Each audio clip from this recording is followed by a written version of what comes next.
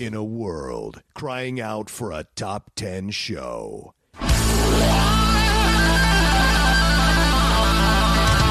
John Rocha and Matt Nost are here to bring you the top 10. Take it away, boys.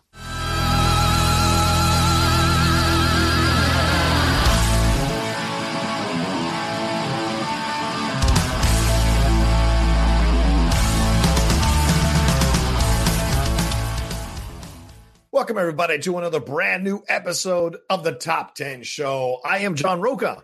I am Matt Nost. And you guys missed a hell of a good conversation. Often. If that's any indication of what this show is going to be like, it should be a fun one.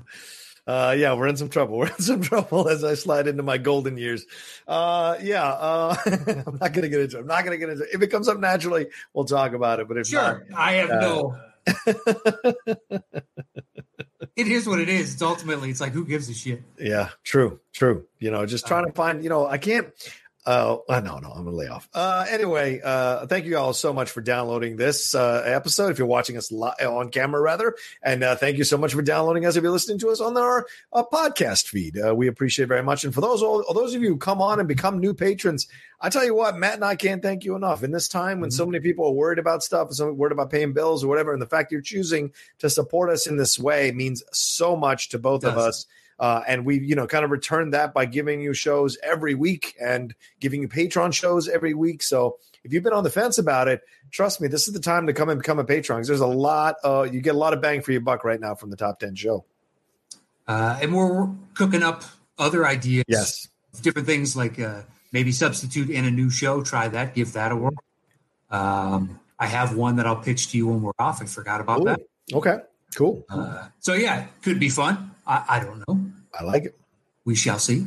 Well, certainly half of us is already on board. So the other half just needs to jump on board. We're good to go. I think between the two of us, it's not. I don't know if it's fully formed. Oh, okay.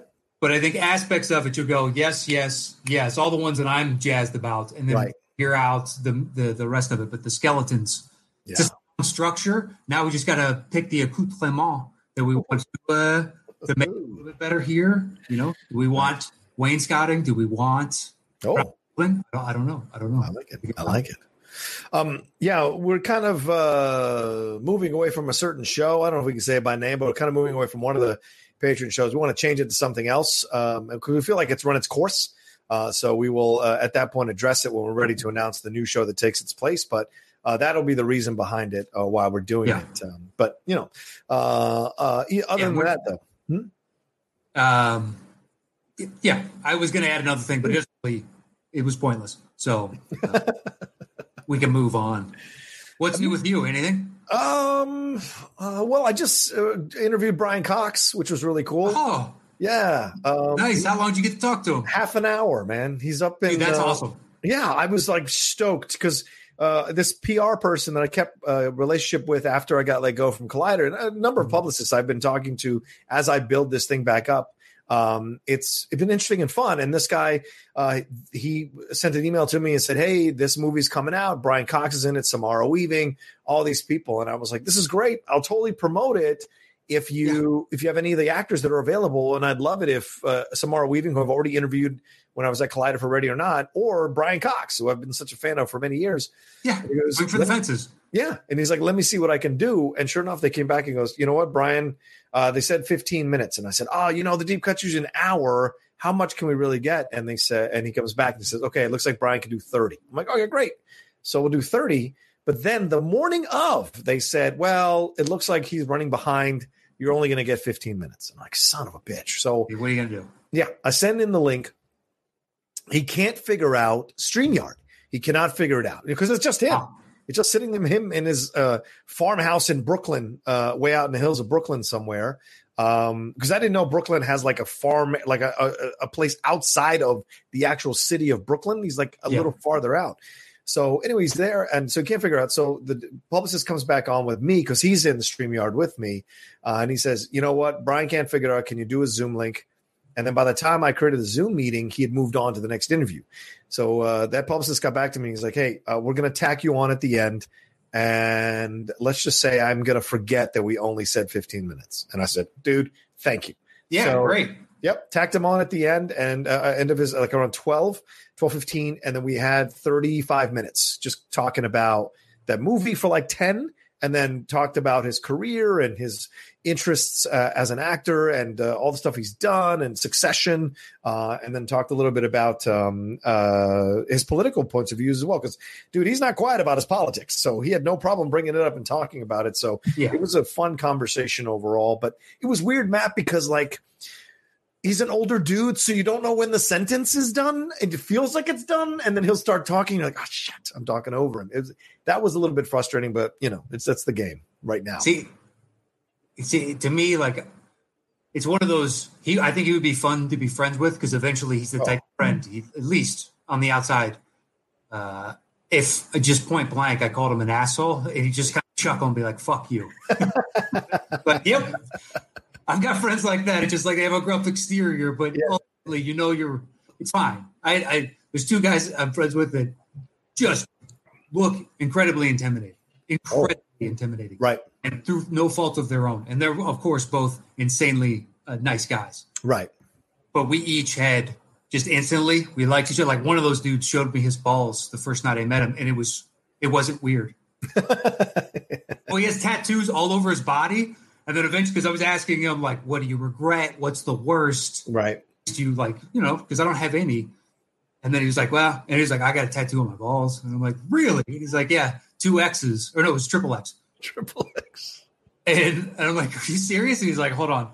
And we're out in front of the Comedy Store. And he just pulls his balls out and shows me, like flashes me in the light. I'm like, look at that. Oh my God! For like 30 minutes at that point. I mean, I had known him for a little while, but not too long, so to speak. Jesus, wow. Yeah, but here's some balls. Rough exterior, but that's eventually just be like, you pussy, and be like, just one of those types of. Yeah, I think guys build that up to like for defense mechanisms, or I mean, there are some crazy assholes who are built crazy and built strong, whatever. But like most of the time, it's just a protection situation. Like I don't want to be fucked with, so if I stay this size, people stay away from me. You know what I'm saying? And so they keep it chill. But yeah, he was totally chill, sitting on his farm, just having a conversation because he's got like little sunglasses on and shit, and he'd torn his meniscus apparently working out. Because he's got a trainer. His wife made him get a trainer because his wife said, you need to lose weight.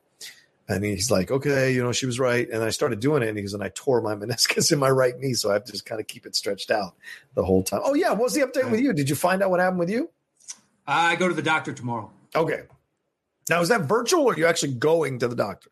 We've already done a phone call, so I have to go to the doctor. Wow. Okay. And then more than likely, it's going to be, if depending on what it is, an MRI. Right. And then after the MRI, if it's bad, there would be surgery. Otherwise, what? Nost? Potentially. I don't think I have to do that. Wow. I don't think it's that bad. Wow. The symptoms of what it could be, it's just like, okay, so it seems like I tore it a decent amount, but not, catastrophically. Right. It's just taken a while to bounce back, and more than likely he's going to tell me exactly what I've already started doing.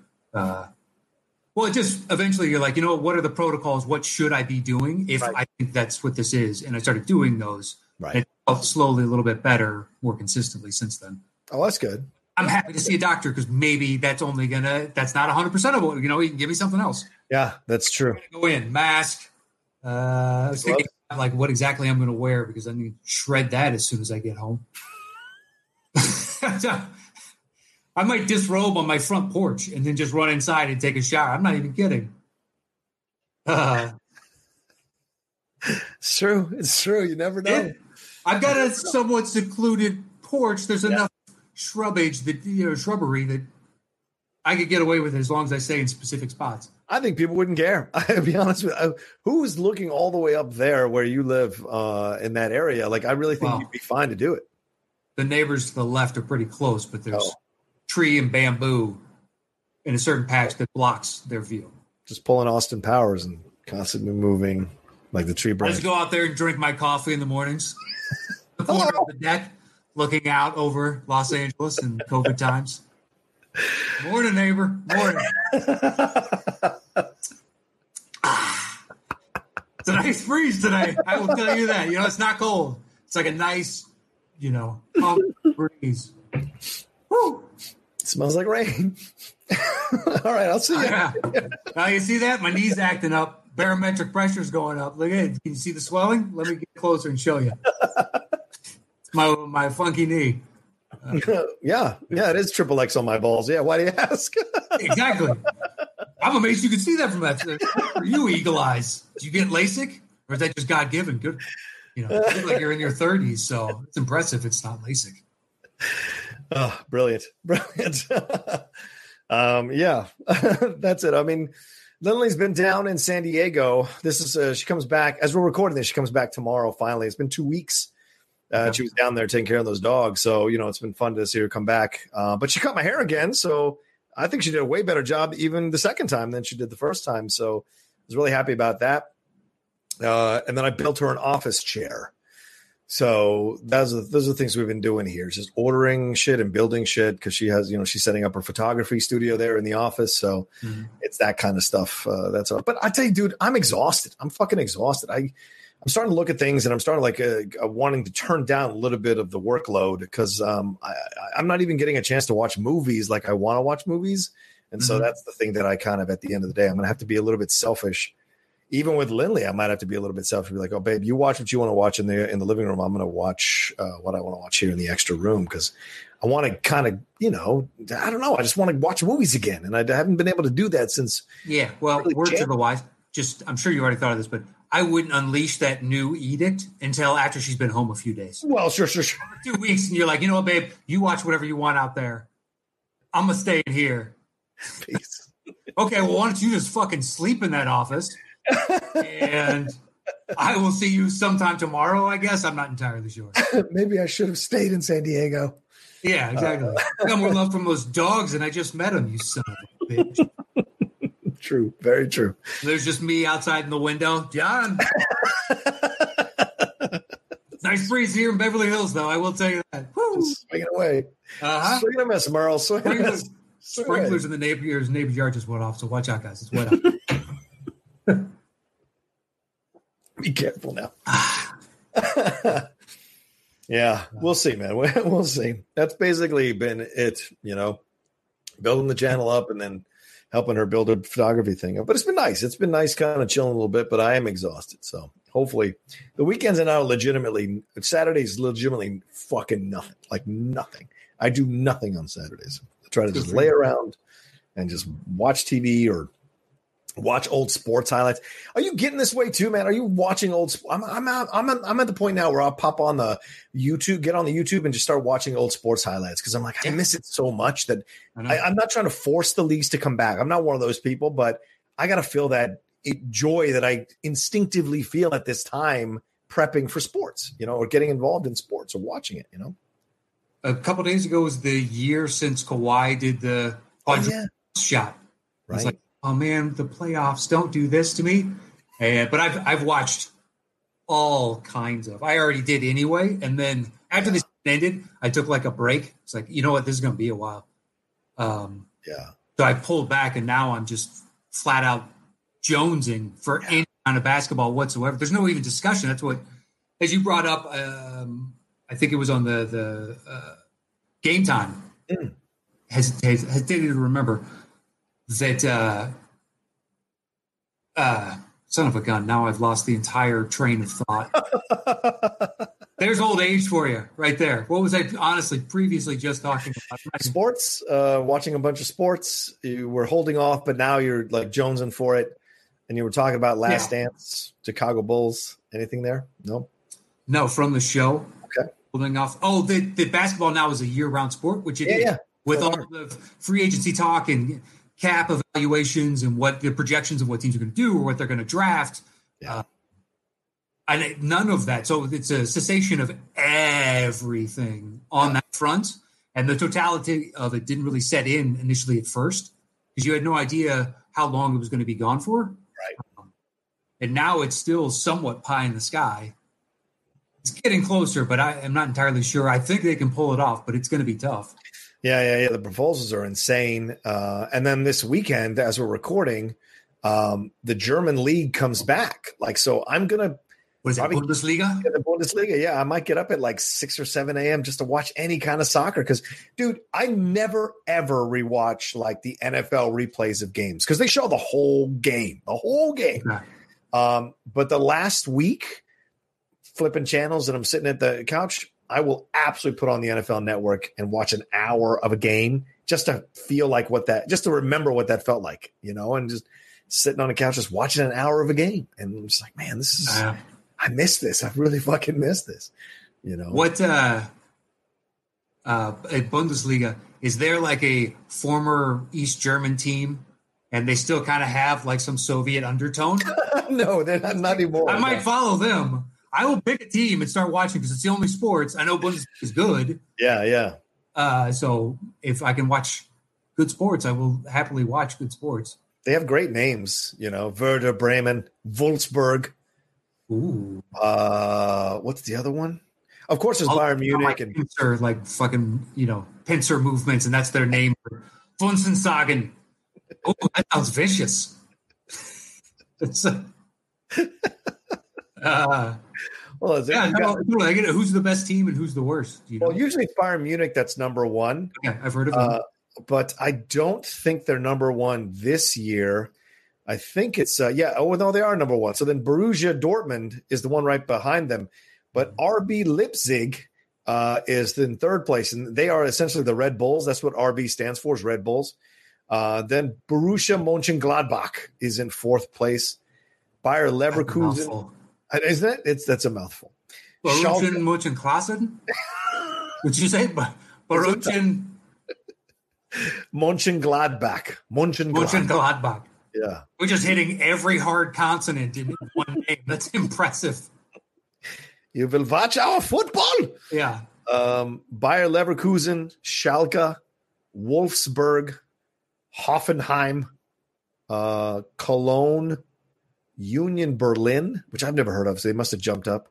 Eintracht Frankfurt, Fortuna Düsseldorf, Werder Bremen, and SC Paderborn. And there's a couple of those, Mainz, Cologne.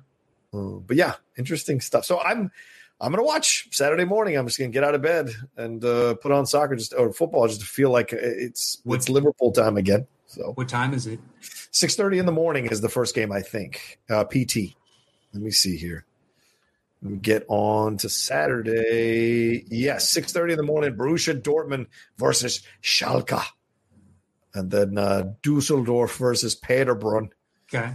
Yeah, they're all at 6:30, and then there's a 9:30 a.m. game, which is Eintracht Frankfurt versus your team, Borussia Mönchengladbach. That's your team right there. I think that's officially. I don't know if that's my team yet. It's a lot. Is that a lot? Well, I mean, look, Red Bulls. I'm already Red Bulls hat. Fair enough. Seems like that. I don't want it to be like which team was that? Sheffield. Yeah. It turns out that I don't know if Interpol would agree with my assessment. Potentially liking that team. So hopefully the Red Bulls have a less checkered journey past, rather. I think so. Leipzig, RB Leipzig. They're in third place. They're only 5 points off the leader, so it's a good time to jump in now. How many games left? Oh, good question. Let me see. They've played 25 games. There's 18 teams in the league, so I think there's 9 games left because you'd have to play 34 games. Okay. Home and away. So, yeah, there's 9 games left. Yeah. Okay. With Liverpool, it's almost more frustrating because it's 38 games, and we're at 29 games. So we also have 9 games left. Yeah, a few games. It seems completely doable. Yeah. I just don't know how big a training staff is for an elite club like that. Yeah. But I can't imagine it's any more. It's NBA-ish, a little bit bigger, but it's not NFL or MLB. It's not that. Certainly not that. That's for sure. Yeah. They're trying to come back in June. The Premier League, the English Premier League is trying to come back in June, but everyone's afraid about testing and getting the stuff. So I get it. I mean, I'm not trying to rush sports back. But I'm feeling I've started watching sports documentaries. Fuck, dude, I'm like a crack addict. I'm just like, or I don't know, what do you call this? I'm just like, what do you got? What do you got? Like, I'm going to different apps on the Roku and just typing in sports doc and then seeing what comes up. And I go, okay, that's cool. Like, I was watching a random one about Manchester United and Leeds United in the FA Cup. Yeah, the king of fucking New York handball. I've seen it. I'll watch it. I will watch it. Exactly. It was the 70s, and this Puerto Rican, 19-year-old man, he crushed everybody. Everybody. I know the announcement, Hollywood Bowl closed their season. There's no the Hollywood Bowl this year. Summer season is done. Exactly. Yeah. Drew League is done. Right. Rutgers been closed for a while. Dude, are you going crazy? Like, I know I haven't played, but watching Last Dance is driving me insane. Oh, okay. All right, because your knee. Because I know I can't play anyway. So makes sense. Right. It's kind of a blessing in disguise on that level. Even if I have to have surgery, we're going to be in this predicament for another 3 months in LA. Yeah. So, okay, that gives me time to recuperate. But I think you can go out to courts again and shoot. Can you? I believe so. I might do that. I might go out to. I can do that. I just can't get, free throws and shoot jumpers and stuff. But I'm not going to be practicing anything. Yeah. But yeah, I would kill. I've thought about that. I wish. I know a couple people with pools, and I was like, oh man, I wish I had a pool today. Oh yeah, because it's hot. And it's going to get hotter and hotter here. And just thinking, all my friends that do have pools in their backyard, and you're like, you get to live it up for the next couple months, just like hang out at the pool if you want to, because you can't go anywhere else. Right. Good point. Just lay around those floatables. Well, anyway, we've done about 20 minutes of banter. Let's get into the show. Today we are doing the top 10 Nicolas Cage movies. Matt and I were looking for a topic, and I reached out to Matt and I said, hey, well, they just redid Valley Girl, which Nicolas Cage was in, and Nicolas Cage just signed on to play the Tiger King, Joe Exotic, in this TV series. So it seems like, and the National Treasure 3 is apparently in the works. So it seems like Nicolas Cage is bubbling back up into the surface again. So I asked him if we'd done top 10 Nicolas Cage, and he said we hadn't. So that's our choice today, top 10 Nicolas Cage films. Not that I can recall. Yeah, neither could I. I went through the titles, and I don't recall us doing it. So I didn't even. I was just like, there's no way we did a Nick Cage before this. And I already know you have probably 3 movies I don't. Oh, okay. Which, of course, means you have 3 movies I don't. So yeah. Which he's got a number of movies where like, that's fine. I was trying to get things that I know that I genuinely liked, but perhaps I don't watch them as often, and that'll affect where they are on my list. But you have 3 I don't, for sure. Okay. Wow. All right. Strong statement already, thinking you know what's on my list. Well, I already know you're a fan of 2 of them, and I just assume you're probably a fan more overall of the 3rd. Well, we don't get to the 3rd, I'll tell you what it is. Okay. He's not in Armageddon, so I didn't put that on my list. I know. Even though I love him. There's a lot of perfect in Armageddon. Wouldn't he be perfect in Armageddon? Like, you just replace Billy Bob with Nicolas Cage, the same thing. It's the same movie. What if you replace Steve Buscemi? Even though I love Steve Buscemi, but when he goes Looney Tunes from Space Benz, if that was Cage going over the top and he was just allowed to chew as much scenery as he wanted to? I don't know. If it's young Nicolas Cage, absolutely. Older Nicolas Cage, no way. Older Nicolas Cage goes, no, I got to play Bruce Willis. Well, but you wouldn't put Ben Affleck in that position today. You would recast it because he's too old, and you'd switch him over to the Bruce. True. So it's a whatever you want kind of thing. Put Zac Efron in that role. I mean, essentially, it's the same thing at the time with Ben. But have we seen Efron do any kind of action like that? Well, Baywatch, maybe. But I don't know if that really counts, to be honest with you. Yeah. Do you really think of Efron as an action guy? I don't. He's a chiseled man who's probably at some point taken some sort of HGH and has about less than 1% body fat. From that watch Neighbors. Oh, yeah, Neighbors. I trust me, I didn't seek out seeing him with his shirt off. I just him without his shirt off, and you don't. It's really difficult to get to that kind of cut. Speed. It is. Well, he talked about an interview a few months ago, and he said how he was like miserable, super miserable the whole time while he was in that shape because you really can't eat anything. And you just have to keep working out and stay. And it's the same food over and over again. It just drove him nuts. He said. So yeah, I get it. It's not worth it. Unless you're in a fitness contest, it's not worth it. I don't see the point. No. You do look great, but having worked my ass off and, from being when I stopped drinking, I was like, you know what, I'm going to start working out. And I worked out 2 to 3 days a week. Yeah. I'd work out for 3 hours. I enjoyed it. I did an hour to 90 minutes of lifting. Yeah. And a minimum of an hour on the treadmill. Wow. Yeah. Wow. 6 to 8 miles, sometimes 10. Right. I got down, but I knew that if I wanted to get that last little bit, I was already cutting back because I was just kind of in the groove of doing it. And I was like, that's just too much. I'm already doing a ton. And, you got to have these little things because otherwise I'm getting motivated. Yeah. When I was at the height of my cardio, I could do an hour at the gym cardio, but it would be 4 different machines. Like I'd start out on the treadmill. On the elliptical, then move to the treadmill, then the bike, and then row at the end. And then go up and do weights. I never did cardio after weights. I always like to do cardio before. I did it. Did it because it was just easier and I'm already warmed up and all that jazz. Yeah, makes sense. So on that diet, it's like a high protein, low carbohydrates. Yeah. So it can funnel its way through you pretty fucking quick. Yes. Me gassy at times. Super gassy. I'd hit spurts where it's just like, oh my God, all this protein. Which fucking protein, man. And I was at the gym and I was over running on some treadmills and the gym is empty. There is nobody there. And this woman comes in. It's one of those ones where there's mirrors. Yeah. 2 different walls, but the walls weren't the same distance to the back. One came out right. But in the very corner, you could see like a half image of both of us type of thing. Like you'd see part of the reflection because of that. And I'm running and she jumped in 1 treadmill gap. And there's like 7 on her right, and there's 4 or 5 on mine. 1 treadmill gap, and I'm running, and I'm at mile like 3, 4, and I let out a silent fart. But I knew it was bad. It's one of those you smell it, and you're like, oh shit. I'm just looking out of the corner of my eye peripherally into the reflection to see when she actually gets hit with it. And I'm not kidding you. When it finally hit, she went, oh. While she was running, and she looked straight at me, and I'm like. I gave this motion of there's so many. I apologize, but there's so many others open.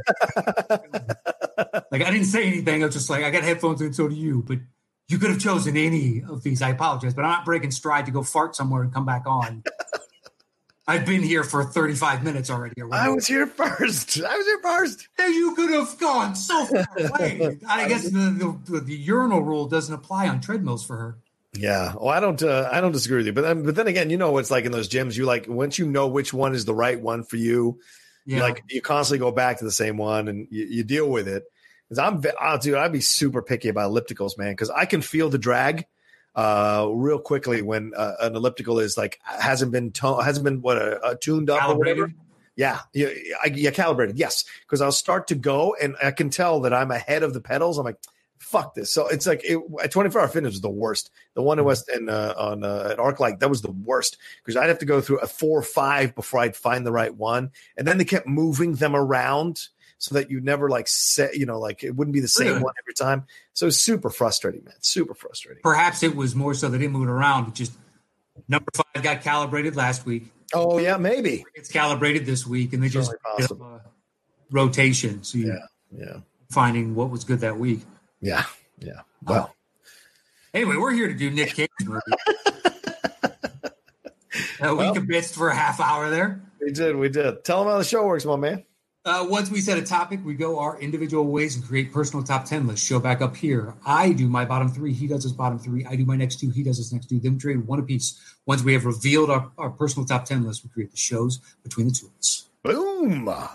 All right, man. Start us off. I will jump right in. 10 for me is Moonstruck.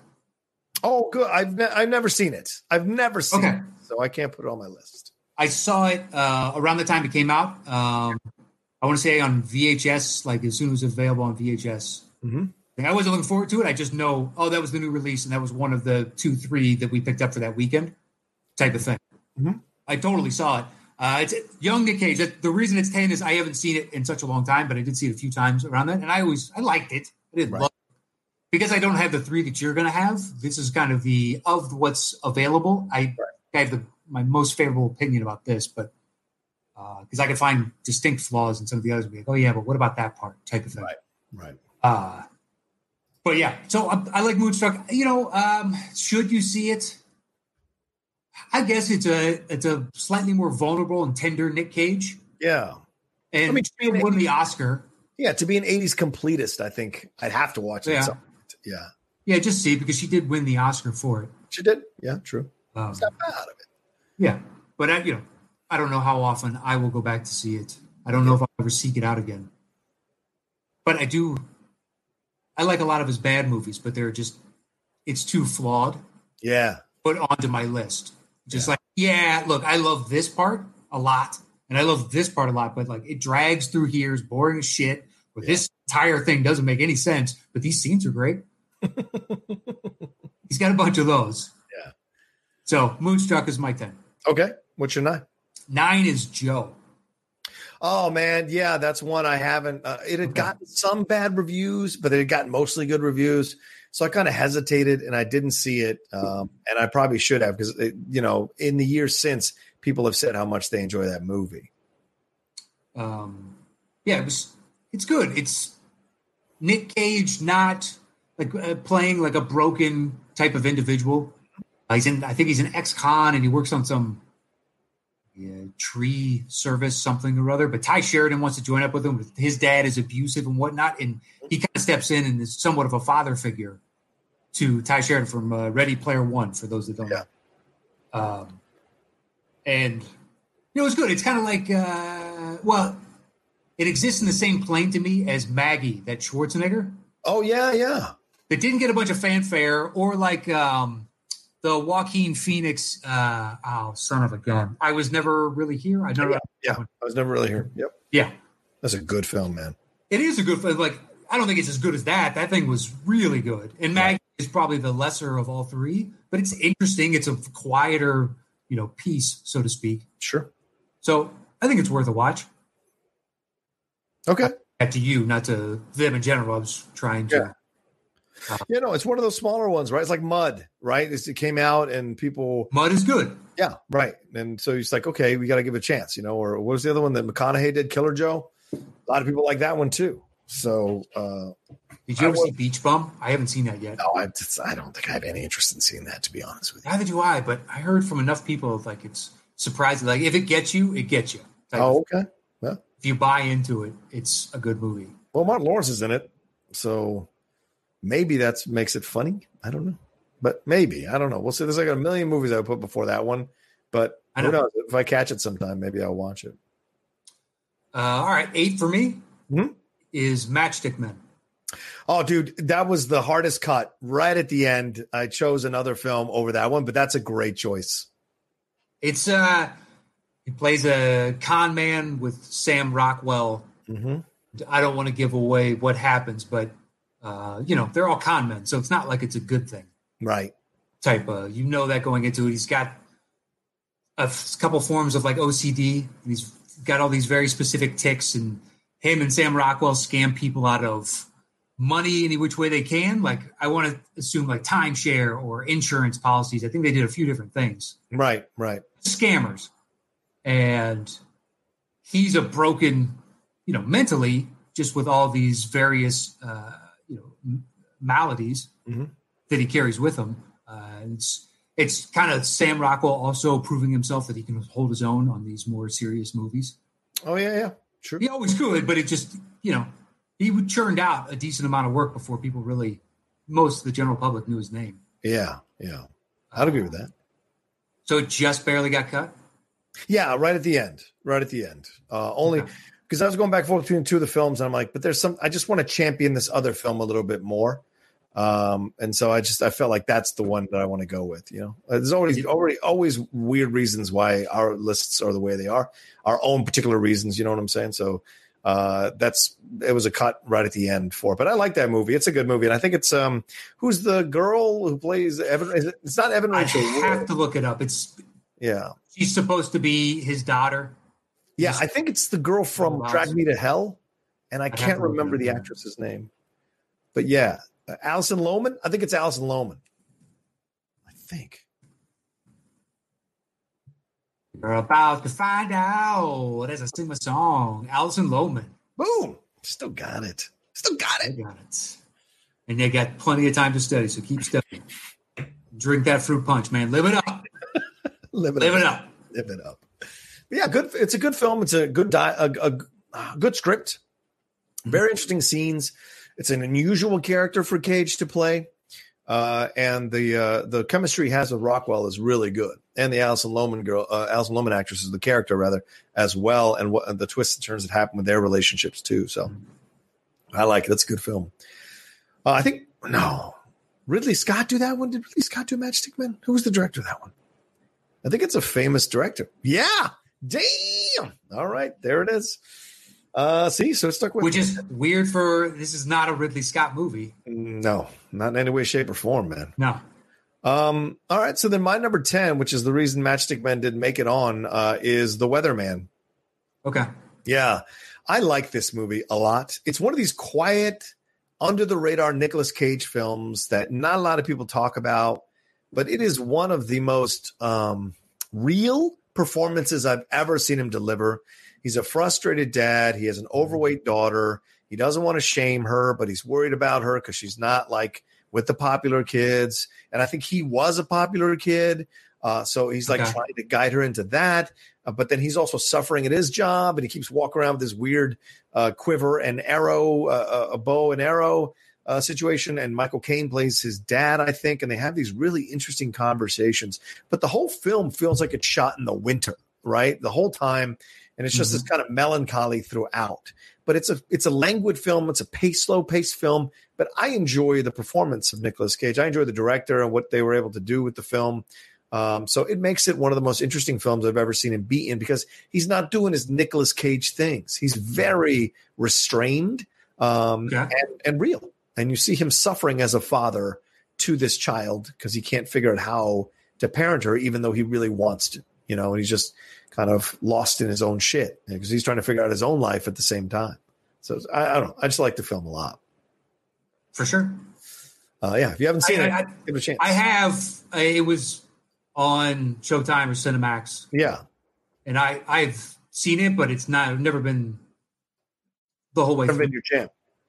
No, I've seen this 20 minutes and then that 45, and I've seen the whole thing, but I sat down to watch it because it was on. It was just never my cup of tea. Yeah, fair. Gore Verbinski directed that one too. Interesting. Yeah, real interesting. All right, so then my number 9 is Con Air. Yeah, not on my list.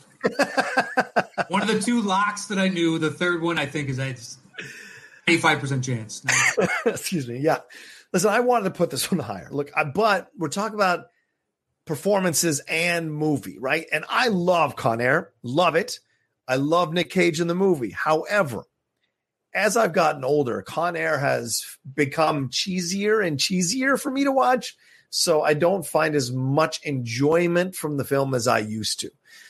So it's a shame, but so I had to move it down lower. I mean, it's a great name. Cameron Poe is just a great damn name.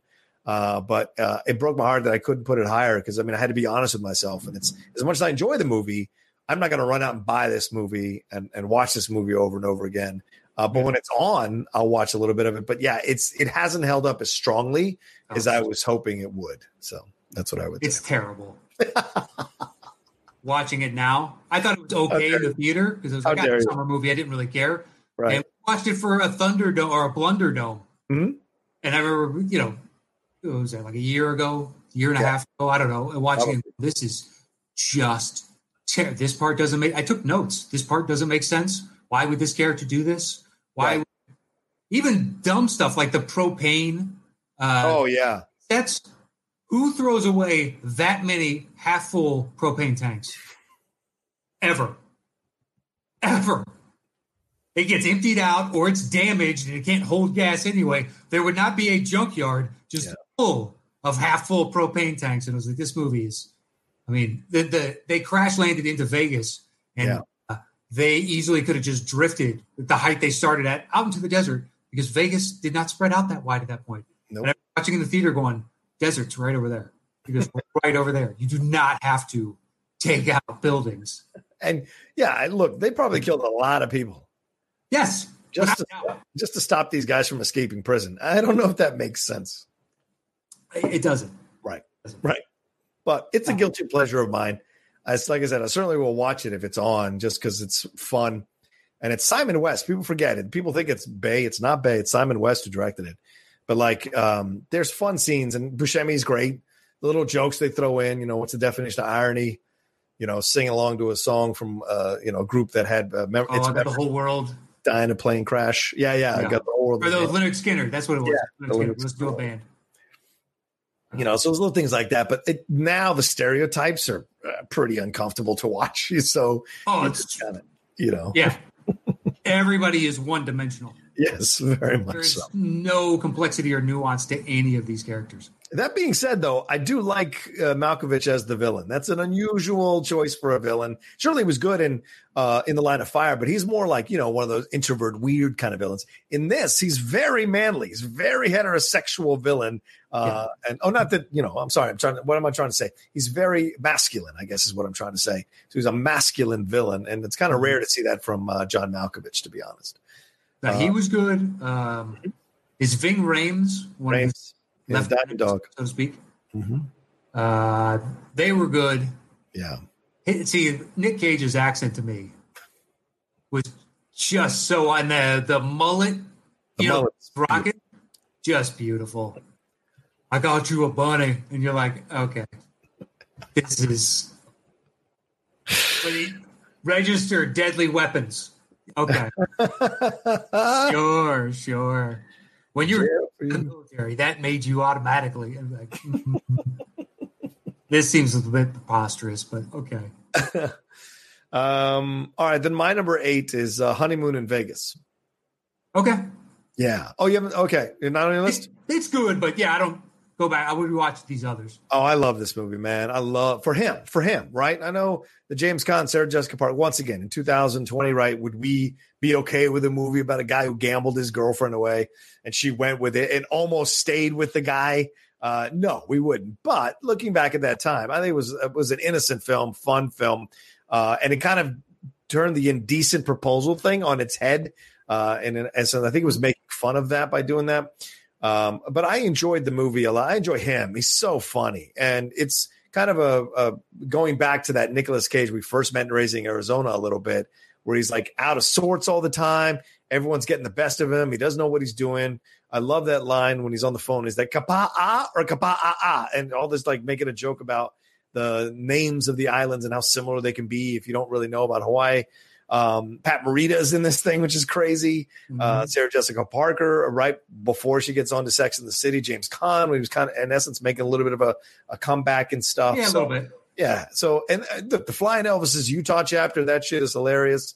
Like, there's just so much about it that I still find very, very charming. And his performance is certainly one of them.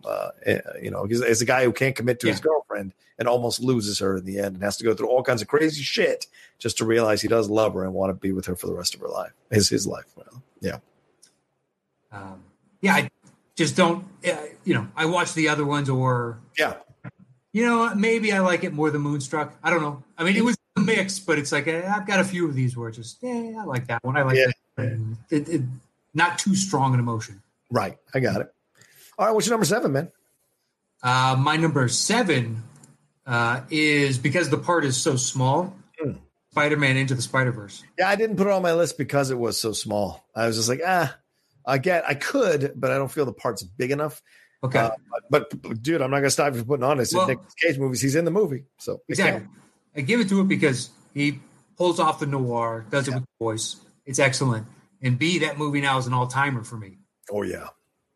I mean, it is visually absolutely stunning, and it's a great story. It's a reboot of Spider-Man without being a reboot of Spider-Man, so to speak, because you got Miles instead. Good point. You get the origin story, but it's just his version of it. Mm-hmm. Kingpin looks amazing. His uncle, who turns out to be a villain, is fantastic, and it's just the colors and everything, and the choreography that they have, the kinetic energy that they've got through all this. It's just you're part of something that on my list. That is a top 10 superhero film, no question to me. I just don't know where it lands. Right. It's my favorite Spidey. Yeah, bar none. So you have a voice in that. It's smaller. I think the highest he got in the original maybe was 6, but I think it was always like 7. It was floating in and out, but I know that I prefer that movie so much more than these other 3, and technically others on the list. Yeah. But small part. Yeah, I totally get it. But no, he's great. I mean, the lines he gets to say are so fun, and to listen to him talk in that 1940s talk, it's great. And, you know, if you want Nicolas Cage to come back and do a voice in a film, this is one of the ones to do it. Like, he just nails it so well. You know, and everybody does. All the people do it with their characters they do in that little mini spider crew. But his is just because you love Nicolas Cage so much, you're just so excited by what he was able to do with it, you know.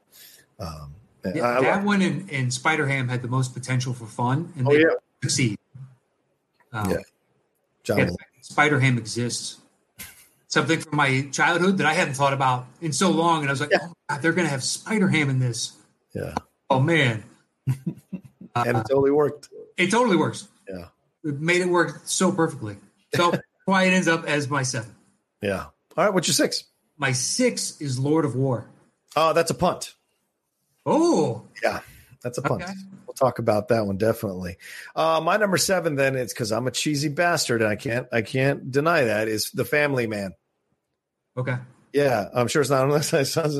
Not on my list. Yeah, directed by Brett Ratner, but I enjoy this movie because, once again, it's an unusual Nicolas Cage performance, right? It's not played for laughs. It's not played for over-the-top shit. He's a guy who's kind of a dick, and he's rich, and essentially it's a Wonderful Life type of situation in reverse. You know, what would happen if, not that you didn't die, but you made another choice with your life? You know, what if he had run off with the blonde instead of staying with Mary? What would have happened in It's a Wonderful Life? So with this, I love the fact that this is, Téa Leoni is fantastic. They have really great chemistry. They have these, so he has to kind of like adapt to this new world of his when he wakes up one day, because Don Cheadle, who's the angel, gets him into this new world because he's way too much of a jerk and a self-involved sociopathic narcissist. And so he wakes up one day and boom, he's in a whole new world with Téa Leoni. They're married, they have kids, and he has to figure out what the hell is going on and navigate this world. But also he remembers his life before, so he kind of wants to see if he can still have both, right? His cake and eat it too. And then when he realizes that he can't, that's when everything kind of changes. And then you go back to his other timeline and certain things happen. So to me, I just really enjoy the film. It makes me smile every time. And I don't really smile at Brett Ratner films. I'm not a big fan of him as a director. Yeah, but for whatever reason, I think he really got this one right for me, for my sensibilities. He got this one right. And I enjoy his performance. I mean, Nicolas Cage is super fucking charming once he finally makes that switch to be the dad. He's so nice and sweet and cool and vulnerable and caring. You're just like, yeah, these are the rare qualities I get to see in a Nicolas Cage movie. So I put it up there that high because I really enjoy his performance in it. All right, what do you got next? All right, my number 6. I got another dad, so. My number 6 then is The First National Treasure. Okay, I put it on. I wanted to, but I went back and rewatched it not too long ago, and it's too paint by numbers on some level, because he so seamlessly manages to tackle like 6 puzzles that are all of varying degrees of difficulty. Right. So it's fun. It's really good. And also the second one being terrible for me kind of hurts my enjoyment of the first one. I can understand that. I think I only saw Book of Secrets once, so I've kind of phased it out of my brain. I like the first one. I think it's fun. I like Keitel in this thing. I like the rip-roaring adventure of it all. I like that he's, it's educational to a degree about our history. Kind of, yeah. Yeah, right, kind of. But I just like it's an unusual action film that has a little bit of education or knowledge or intelligence behind it. So I like that. But I get what you're saying, the paint by numbers thing. It can feel that way. Certain beats are there, like, oh, of course they're going to escape. Oh, of course, right in the nick of time, this happens. Yeah, I get that. But he's good in the film. I like him in the film. He is. I just think it had been more like Da Vinci Code, where it's one thing and they have to figure out what that one thing is, as opposed to it's one overall. Right. So many steps in between that after a while, it's just like, okay, this is complete suspension of disbelief, and I'm just here to have a good time. Right. I did. You see the bones of it, and you're like, that could be an excellent Indiana Jones without doing an Indiana Jones. You know? Yeah. Good point.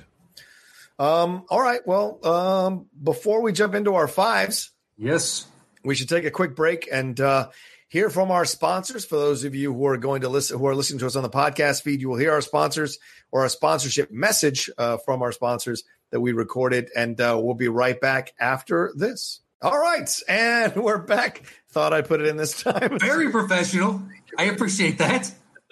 I gotta get music under it, but there it is. So let's. What do you want? We might be able to find a free clip and just cut it down to 5 seconds. I was just going to use our regular music, but if we can do other things, that's fine too. I'm down with I was thinking of something like somebody just shredding an arpeggio up super high, and it just comes right back for no reason. I like it. Thank you, Cleveland. Exactly. Thank you. Good night. All right, back to the show. All right, so my 5 we're getting into, and thanks to our sponsors, we appreciate that. Mm-hmm. And at number 5, I've got one that's probably not going to be on your list: Guarding Tess. Oh, the Shirley MacLaine one. No, that is not on my list. But dude, take it away. I love that movie. Yeah, I love that movie. And when I, went through his IMDb, it is not well rated. It doesn't make sense. Look, it's not trying to win an Oscar or anything. Just trying to make a heartfelt, enjoyable movie. And the chemistry between him and Shirley MacLaine is dynamite. They are fantastic together. I wish they did more stuff. That's mostly, I guess, on Shirley not getting the offer the roles or whatever the case is at the time. So she is a former first lady, and he is part of the Secret Service that is assigned to her detail, and she runs off almost all of them. Everybody lives in fear of her because, I don't know, she's just demanding at all times. And he pierces the veil and sees the real individual and protects her unconditionally, not as part of the job, as a form of love on some level. Yeah. They're not in love, but there is a genuine bond and kinship between the two of them by the end of the movie. And for him and her to pull that off, I wish they had just gotten more opportunities to do it together because I believed it. Yeah.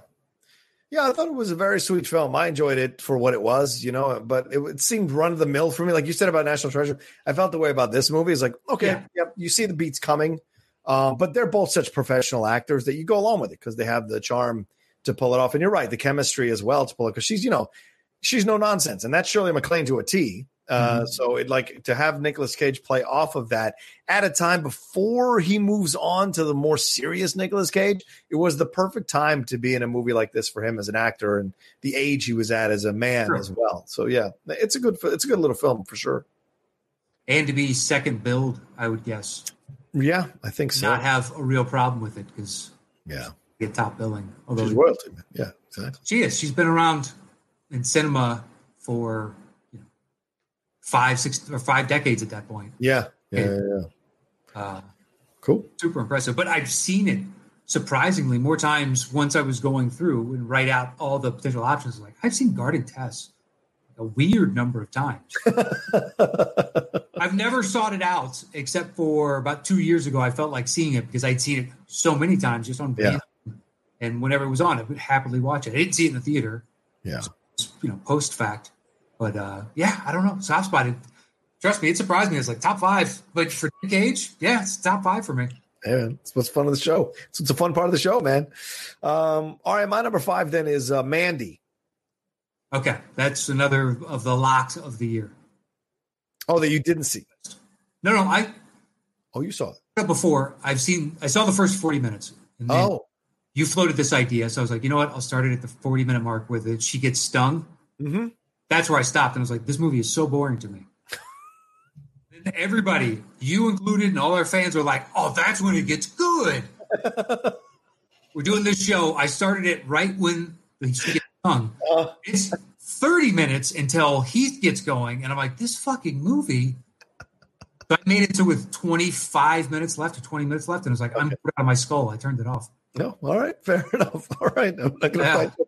Movies are subjective, it just didn't work for you. For me, I love it. I've seen it like 5 times now. I bought the Blu-ray.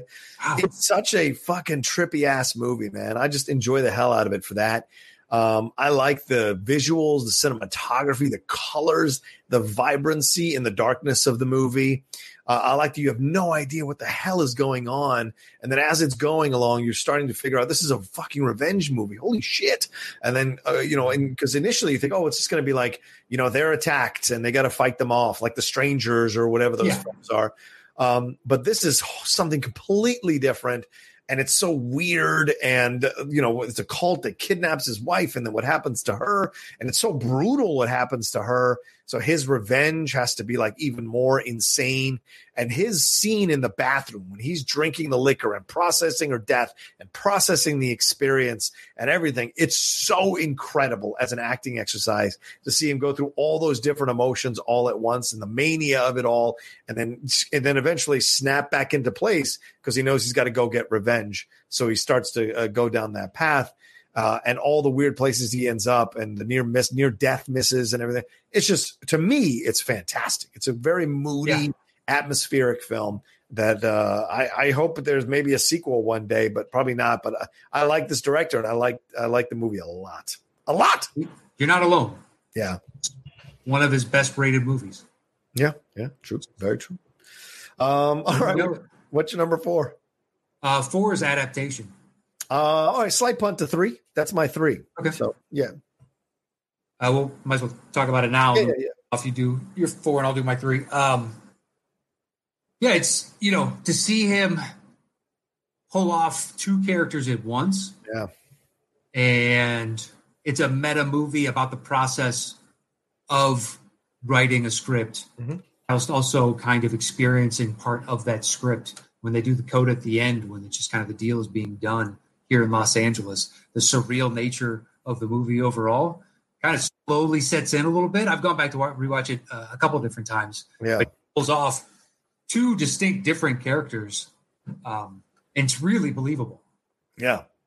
It is. Even when the scenes when they're having conversations with each other, you're just like, you're trying to find like where it looks like they're not looking at each other, because then you could tell there was a stand in there, blah, blah, blah, and it never happens. It never happens. It feels so seamless, so organic, and you completely believe that both of these guys are in that room, have 2 completely different personalities, and are legitimately having a conversation with each other about what they're talking about. Like it's legitimate. It feels real. It feels like you're watching it. It feels like they're there.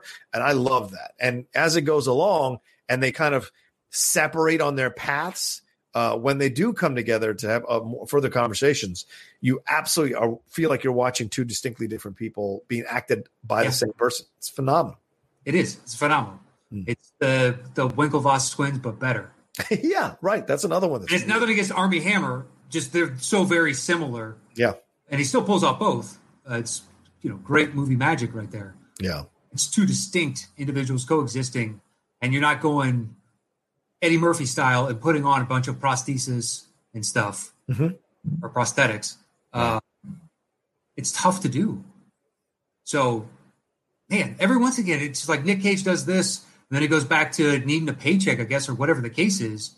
Got another T-Rex head to buy. Yeah. Makes movies where perhaps it's just I want to continue to work, and I don't care. Yeah. I don't know. I think he just likes to work. He's just one of these guys that likes to work. Maybe if he sits still for too long, bad shit happens. Whenever he's not working is when you hear about him trying to buy the skull of the Elephant Man, or trying to sell off his comics, or trying to buy weird shit. That's when he's not working is when I think he gives into his vices a little bit more, because he makes money.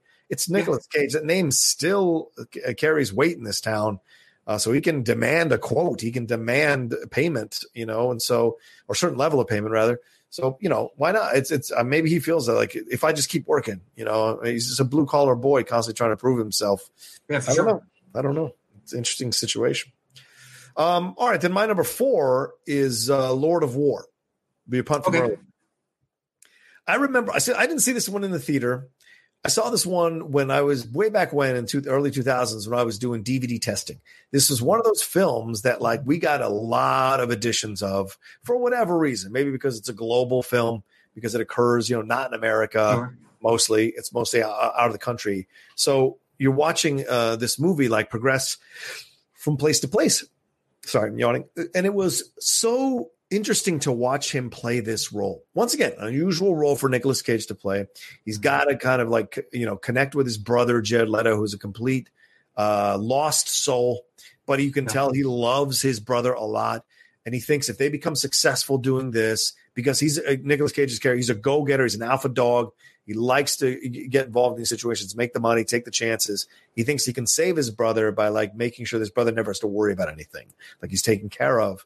But then the film like explores this idea of these African warlords or, buying weapons from other people while those people claim they're not selling weapons because they're using middlemen. It's all an interestingly dense, complex movie that has something powerful to say about this idea of how we supply or indirectly supply some of these rebel forces or, military forces to overthrow the governments. But to see over the top, but to see an international arms dealer, very interesting. Yeah. It's one of those jobs, you hear somebody gets popped for being an arms dealer or they're suspected of being an arms dealer. It's like, how in the world do you get into that, especially when they're not part of a specific military and it's affected within the country and you started there type of thing. Yeah. But when the Soviet Union collapsed, I remember reading those stories. Oh, hey, X number of these types of missiles disappeared. And you're like, what does that mean? Right. Or we can't find 3 million Kalashnikovs. Yeah. We can't find 3 million Kalashnikovs. They're just gone. So that's underreporting too. That's what they're admitting. Right. Now knowing this all these years later, and just like what got sold? Did anybody buy a submarine? Like there's a good documentary about somebody that tries to buy a submarine. Whoa. It's interesting. Wow. Okay. It's not, I was hoping it would be better. It's good to me. But it's nuts. So to see that and Nick Cage, it makes sense. It's cold, it's calculating, especially with the Jared Leto twist of not taking retribution for what easily sent other people off the deep end. Yeah. An eye for an eye situation. He understood that if he's going to live in this world, that's what is required of him at this world. Yeah. And it's an interesting director. Andrew Niccol directed this one, who did Truman Show, Gattaca. 2 movies I'm not really a fan of. Right. Simone, that weird Pacino one with the AI girl. Yeah, I never saw it. I remember the trailer and the posters and whatnot. That looked terrible. Yeah. And then In Time, which is that I saw Justin that Timberlake one. Yeah. And then it's mediocre. Right. Then The Host, which is that one based on the woman who wrote the Twilight books. And then something called Anon, which I've never heard about. So it's like he's not. I think Lord of War was the only good film he's ever done, to be honest with you. If you're not a fan of Truman Show, then right. Well, in my opinion. Yeah, I mean, Truman Show's good. I don't think Truman Show's as good as people make it out to be, but I think it's good. Yeah, didn't care for it at the time. It's not like I dislike it. It just people that are like, oh, it's great. Truman Show is amazing. I don't understand how you can come to that conclusion. You're confusing me. I don't. Well, I don't see how you get so enwrapped with this character because to me, it was at a distance the whole time, so I didn't fall for the story or anything. Yeah, I agree with you. It is at a distance, and I think that's Carrie. Like Eternal Sunshine is the only one where I watched a movie of his where he was playing that kind of character where I connected to it. Every other one is like I'm watching a good actor or a very funny comedian, kind of live in this world. But I'm trying to think. I don't 100% buy him in that as Truman. Not 100%. So, but yeah, I think Lord of War is the best one Niccol's ever done. It's a really tight script. It's got something to say. The twists and turns are difficult to watch. I can't remember who plays the girl. Do you remember who plays the girl in that movie? No. God, Two of them, and then the guy who plays the warlord was on Oz as well. Right. Those are the three that stand out. No, he's not Adebisi. He's the the Muslim guy, Nation of Islam guy. Yeah, that comes in after there's like he kind of takes over theirs and becomes a force within. Yeah, it's really believable. Right. Oz was so good about that in the first few seasons. Introduce somebody and you're like, I believe it.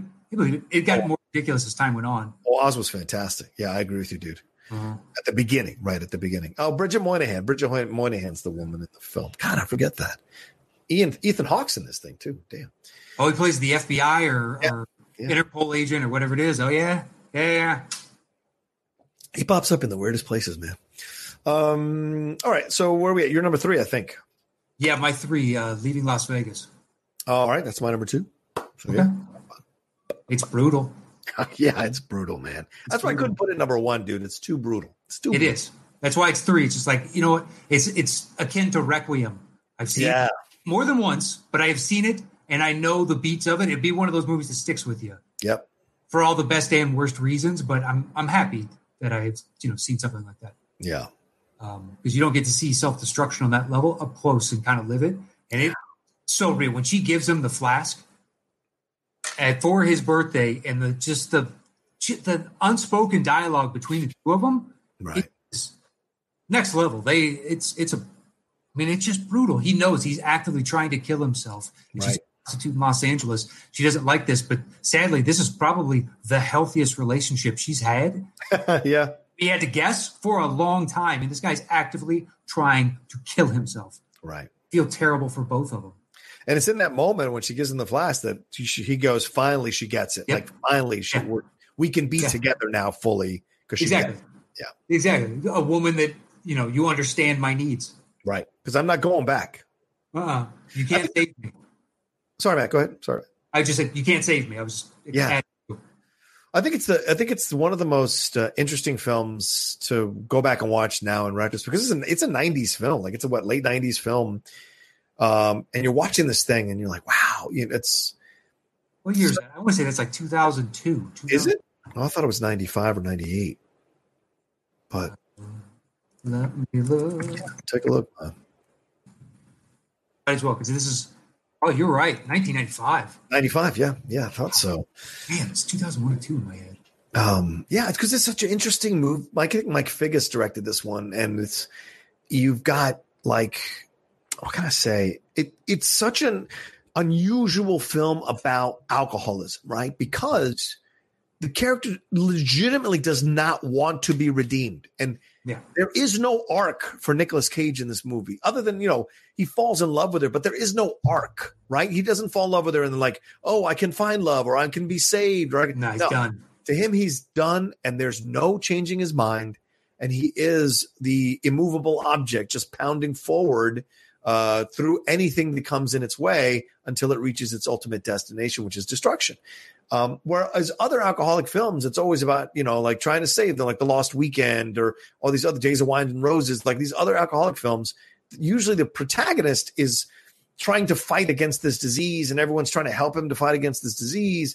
And in the end, they do usually figure it out and get out of it. But this one is all the way to the end, committed. And there's almost a strange kind of respect to that because there is no waffling. There is no waffling. Oh, yeah. Exactly. You made a choice because you're asking the character to make this choice. You can't violate it. And the fact that they stuck with it, I mean, it's pure Oscar bait and everybody knew it and deserved. Yeah, absolutely. It's a movie that comes out at a specific time. The budget is cheap, so the box office doesn't have to be huge. Right. It's made for a purpose of this is a story that has not been explored like this. And we should. This is cathartic for all of us. Because now, like rock bands are way less prone to getting addicted to heroin and other things because they've heard so many stories over the years of guys destroying their lives and losing. Now, you can some of them still succumb to it. Some people like to party and other people just find ways to go exist with it. But it is less rampant than it once was because everybody now has seen the collateral damage of that lifestyle. Yeah. It's a very good point. Live someone killing themselves knowingly on alcohol. Yeah. Well, it's the same thing now when you watch athletes, bro. It's rare when you see an athlete that pisses away millions and millions of dollars. And when now they all come in, they've got like financial advisors, they've got people who are on top of them, and they're not running off partying all night. They've got like everyone's got their workout regimen. They've got a trainer. They've got a chef. It's all really and that's all the lessons from the 90s and early 2000s. Same thing here. Well, and now understanding, because the pop culture nature aspect of these sports has grown to such a degree that you could be remembered for a long time. So you have double motivation on top of the success on the field and everything. You're thinking about your legacy, and there's a very concrete and palpable one that you can lay the ground for. And there's so many brands. Yeah. All right. So that was my 2. So what's your 2? My number 2 is The Rock.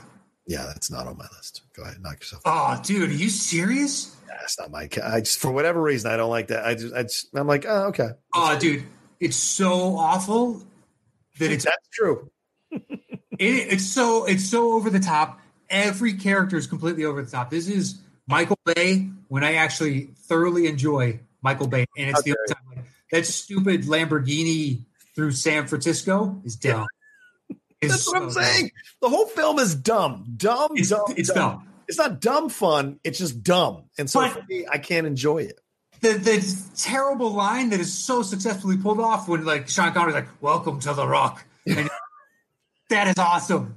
It's so bad. It's great. Now, if this was top 10 Sean Connery films, I might consider it because Connery is the lead and he's badass in this. Cage is his simpering assistant throughout the whole. We can't be doing that. No, he's Godspeed. He's not used to being on the field, but when it comes to the VX poison gas, he fully understands the lethality and how much respect it needs, and that's when he can dial in. He can tell people to shut up, or you need to give me the space because I know how to do this, which technically is the most dangerous thing that anybody's doing. So back off while I mess with these little orbs that will melt us alive. Yeah. So don't mess with me right now. In those, his growth, maturation, the idea that Sean Connery has the real hidden film for the JFK assassination attack on at the end is why he's a spy that's been in an unmarked cell and there's no record of him of all time. The most ridiculous reason ever. It is great. My favorite is the sequence of the furnace firing because it's very specific and roll underneath, then turn it off. It's like Galaxy Quest when Sigourney Weaver's like, why is it ever designed like this? The Rock, which is supposed to be this somewhat serious movie, they do it. It's awesome. It is awesome. Yeah. Yeah, I can't explain it, bro. I've tried to watch this. I've watched this movie like 5 or 6 times. And I'm like, I love Michael Bay. And I love Michael Bay at this time more than any other time when he was making these movies around the late 90s. And I just, for whatever reason, is never connected with me. And I love Nicolas Cage. I love Sean Connery. I cannot explain why it doesn't connect with me, but it doesn't feel so good. Dumb. Ed Harris, and you got like such a huge cast of all these random. Yeah. There's some continue to work, and there's a couple of one-offs, which is like a Candyman. I think he was one of them. Oh, Tony Todd. Yeah. And there was it was him, Tony Todd, and another dude. They were kind of always in the same team together. I don't think I've ever seen him in anything else because he played just an asshole. Right. But yeah, younger redhead kid with the military cut. You've seen him a couple times and things. Okay. Yeah, but yeah, for the most part, that's what. But Harris is David good. Morse. Yeah, David Morse. Oh, David Morse is such a good actor, man. I like. He is. And it's got a good cast, man. It does. That's what I tell you. I can't explain it. I've tried to watch it multiple times. It just basically doesn't do anything for me. This is my Armageddon. I'll fight for this because to me, once it gets into it, it's a lot of fun and knows precisely what it is. Lamborghini stuff up top is really dumb. They could cut that and put anything else. It has no real impact outside of meeting a couple characters. Very true. Well, I mean, I'm never going to fight you if you have your Armageddon. So, I mean, so I respect that completely. All right. Well, I guess is our number one's the same? Hopefully. I don't know. All right. My number one is Raising Arizona. That's my number one, Raising Arizona. Hell yeah. Oh, thank God. Okay. I thought you might have Face Off too. No, hell no. Are you kidding? That movie is. That's what I'm doing. I got 2 locks and I got a third that I think, because overall my guess was you like it 60%, 65%. Yeah. No. So no, Face Off is garbage. It's garbage. Garbage when I watch it in the theater. It's garbage now. But it's the worst. It's kitschy, so there's like scenes you can enjoy, but overall, okay. And Travolta, the face thing on the family is the dumbest plot device I've ever seen. What family does that? Here, let me put my gross palm on the side of your face and just rake it down. I hope you get some germs there, buddy. So, social distancing, man. Not in this family. We share all germs. Let me wipe my ass first. Just rub that right across your mouth. Make sure you inhale some of that. Oh my God. Pink eye, bitch. Woof. Yeah, no, I didn't know. There's no way. I mean, it's such a terrible, terrible movie. No disrespect to John Woo. It's cheesy, but it does not belong in the top 10 of Nicolas Cage films.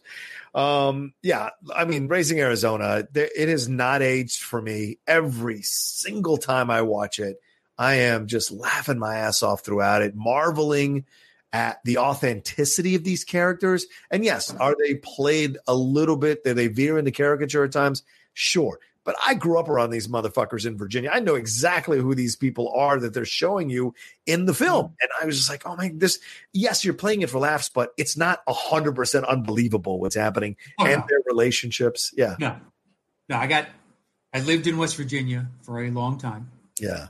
I've got family from all over the South, been in all kinds of neighborhoods, and they're all very real. Yeah.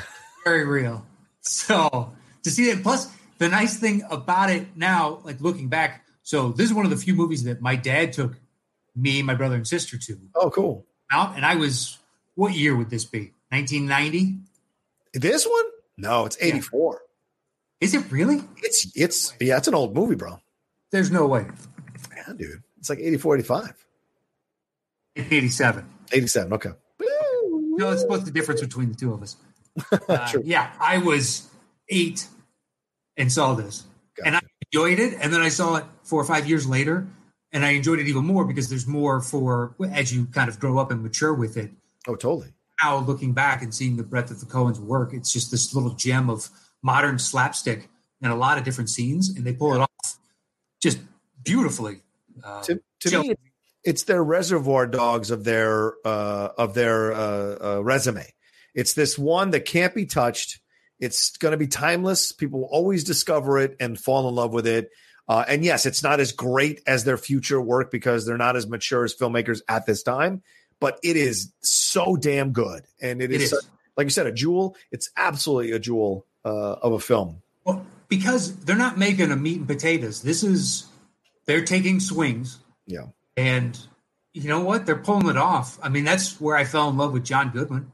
Yeah, right. As a kid. And then Roseanne, I think, was shortly thereafter, or maybe just right, like a couple seasons in. I wasn't really watching all that much. Yeah. I never really cared for Roseanne. Yeah, not my cup of tea either. Yeah, I don't know. But I always loved, just like everybody else, I've always loved John Goodman. But yeah. Him and the other gentleman that plays his brother. Yeah, William. I always get him confused with William Fichtner because it's not him, but it's William something, and I can't remember what. William Forsythe. William Forsythe. Yeah. William Forsythe. Okay. In my head, I was like, William Atherton? No, it's not Atherton. Him. Forsythe. Yeah. Yeah. Just so good. Playing idiots. He falls in love with the baby. He just starts blubbering over this baby.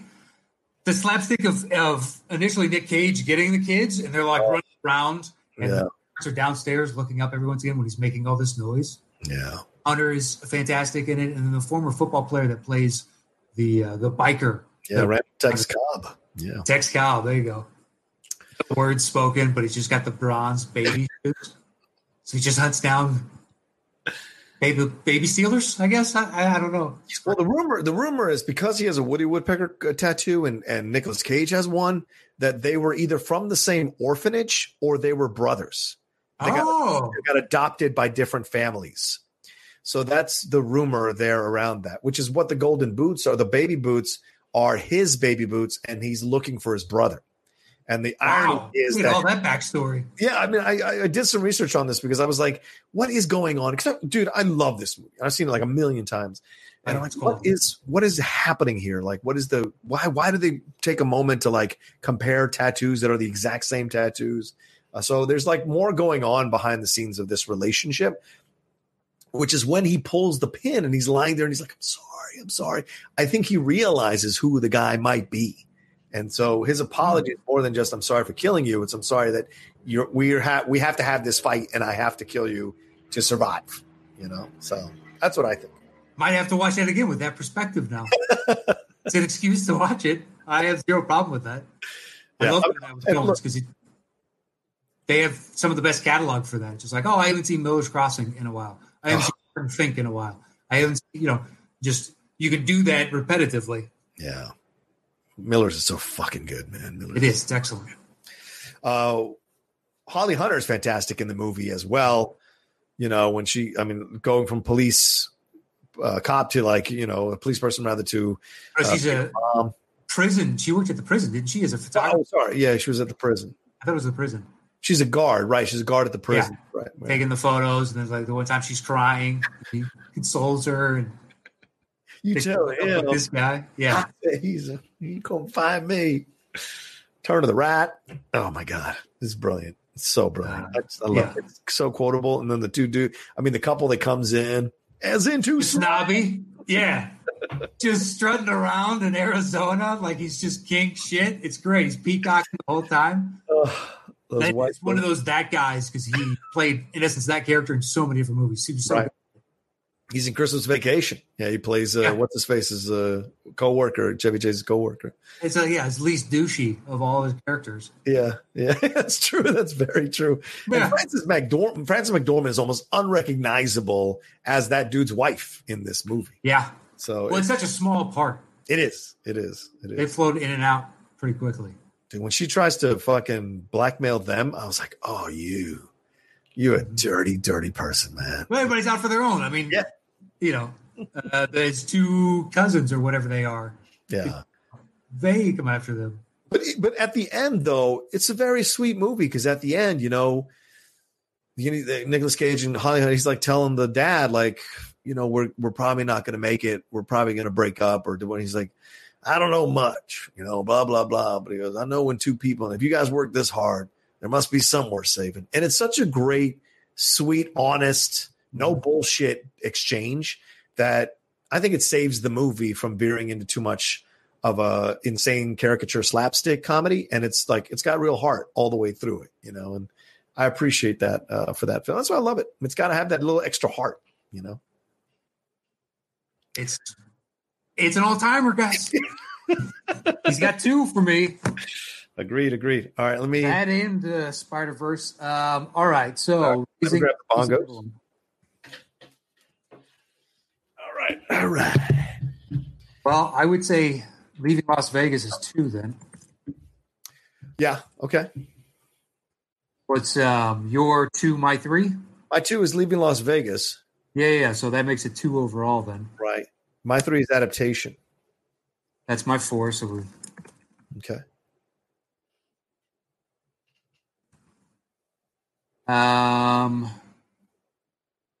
Lord of War is your 4? Yeah. It's my 6. Mm-hmm. Do you mind if I put The Rock at 4? Oh, yeah, sure. Yeah, I know a lot of people love that movie. That's fine. All right, then Lord of War. And then we don't have anything else in common. I don't think we do, no. Here we go. So my 5 is Guarding Tess. My 5 is Mandy. I guess, look, I know what you're going to say. Yeah, that's my only... Because I've seen it, and I thought it was okay, and you saw Mandy and didn't like it, it shouldn't go up there. But Mandy is such a great film. Oh, fine. I know I'm in the minority. If you go look at it. I'm just saying. And critics all liked it. I'm so bored. I don't understand. I'll let you choose what you feel you can live with and look yourself in the mirror with the next morning. So. Yeah, Guarding Tess, not a problem. Yeah, I swear to God. Let's see. I've got my 7. I've got my 6, National Treasure. National Treasure it is. Boom. My next then is Spider-Man. My 7 is The Family Man. How many slots do we have left? 2. Ooh. Yeah, I mean, look, people get mad if you Spider-Verse at 10, so you can put Spider-Verse there at 9. I'll take it. Then Family Man at 10. Done. Con Air didn't make it, son of a bitch. We're gonna get so much shit. Boom! Yes. should have ranked it higher. In all good consciousness, I couldn't do it. I respect the show. All right, are we ready? Yeah, go for it. Let's do it. The top 10 Nicolas Cage movies. Yeah. At number 10, Family Man. At number 9, Spider-Man Into the Spider-Verse. At number 8, National Treasure. At number 7, Mandy. At number 6, Guarding Tess. At number 5, Mode of War. At number 4, The Rock. At number 3, Adaptation. Nice. At number 2, Leaving Las Vegas.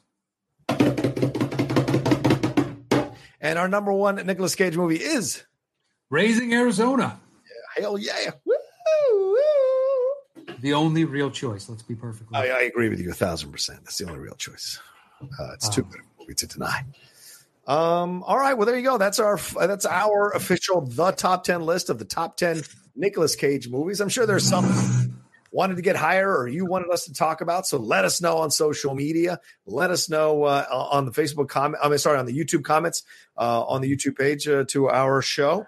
But thank you very much for downloading and listening to us. Yes, sirree, Bobbio. If you would like to support us, you can go to patreon.com/the top 10 with the number 10. But if not, you just want to listen, please listen. Let us know on all the stuff that John mentioned at Top 10 Show on Twitter or me at Matt Nost. We'd love to hear from you. It's great every week. And now we're getting like little screenshots from the video and people are captioning and all that stuff. And it's great to see every time. I've thanked the people that have done it. I've seen 2 or 3, I think, different videos.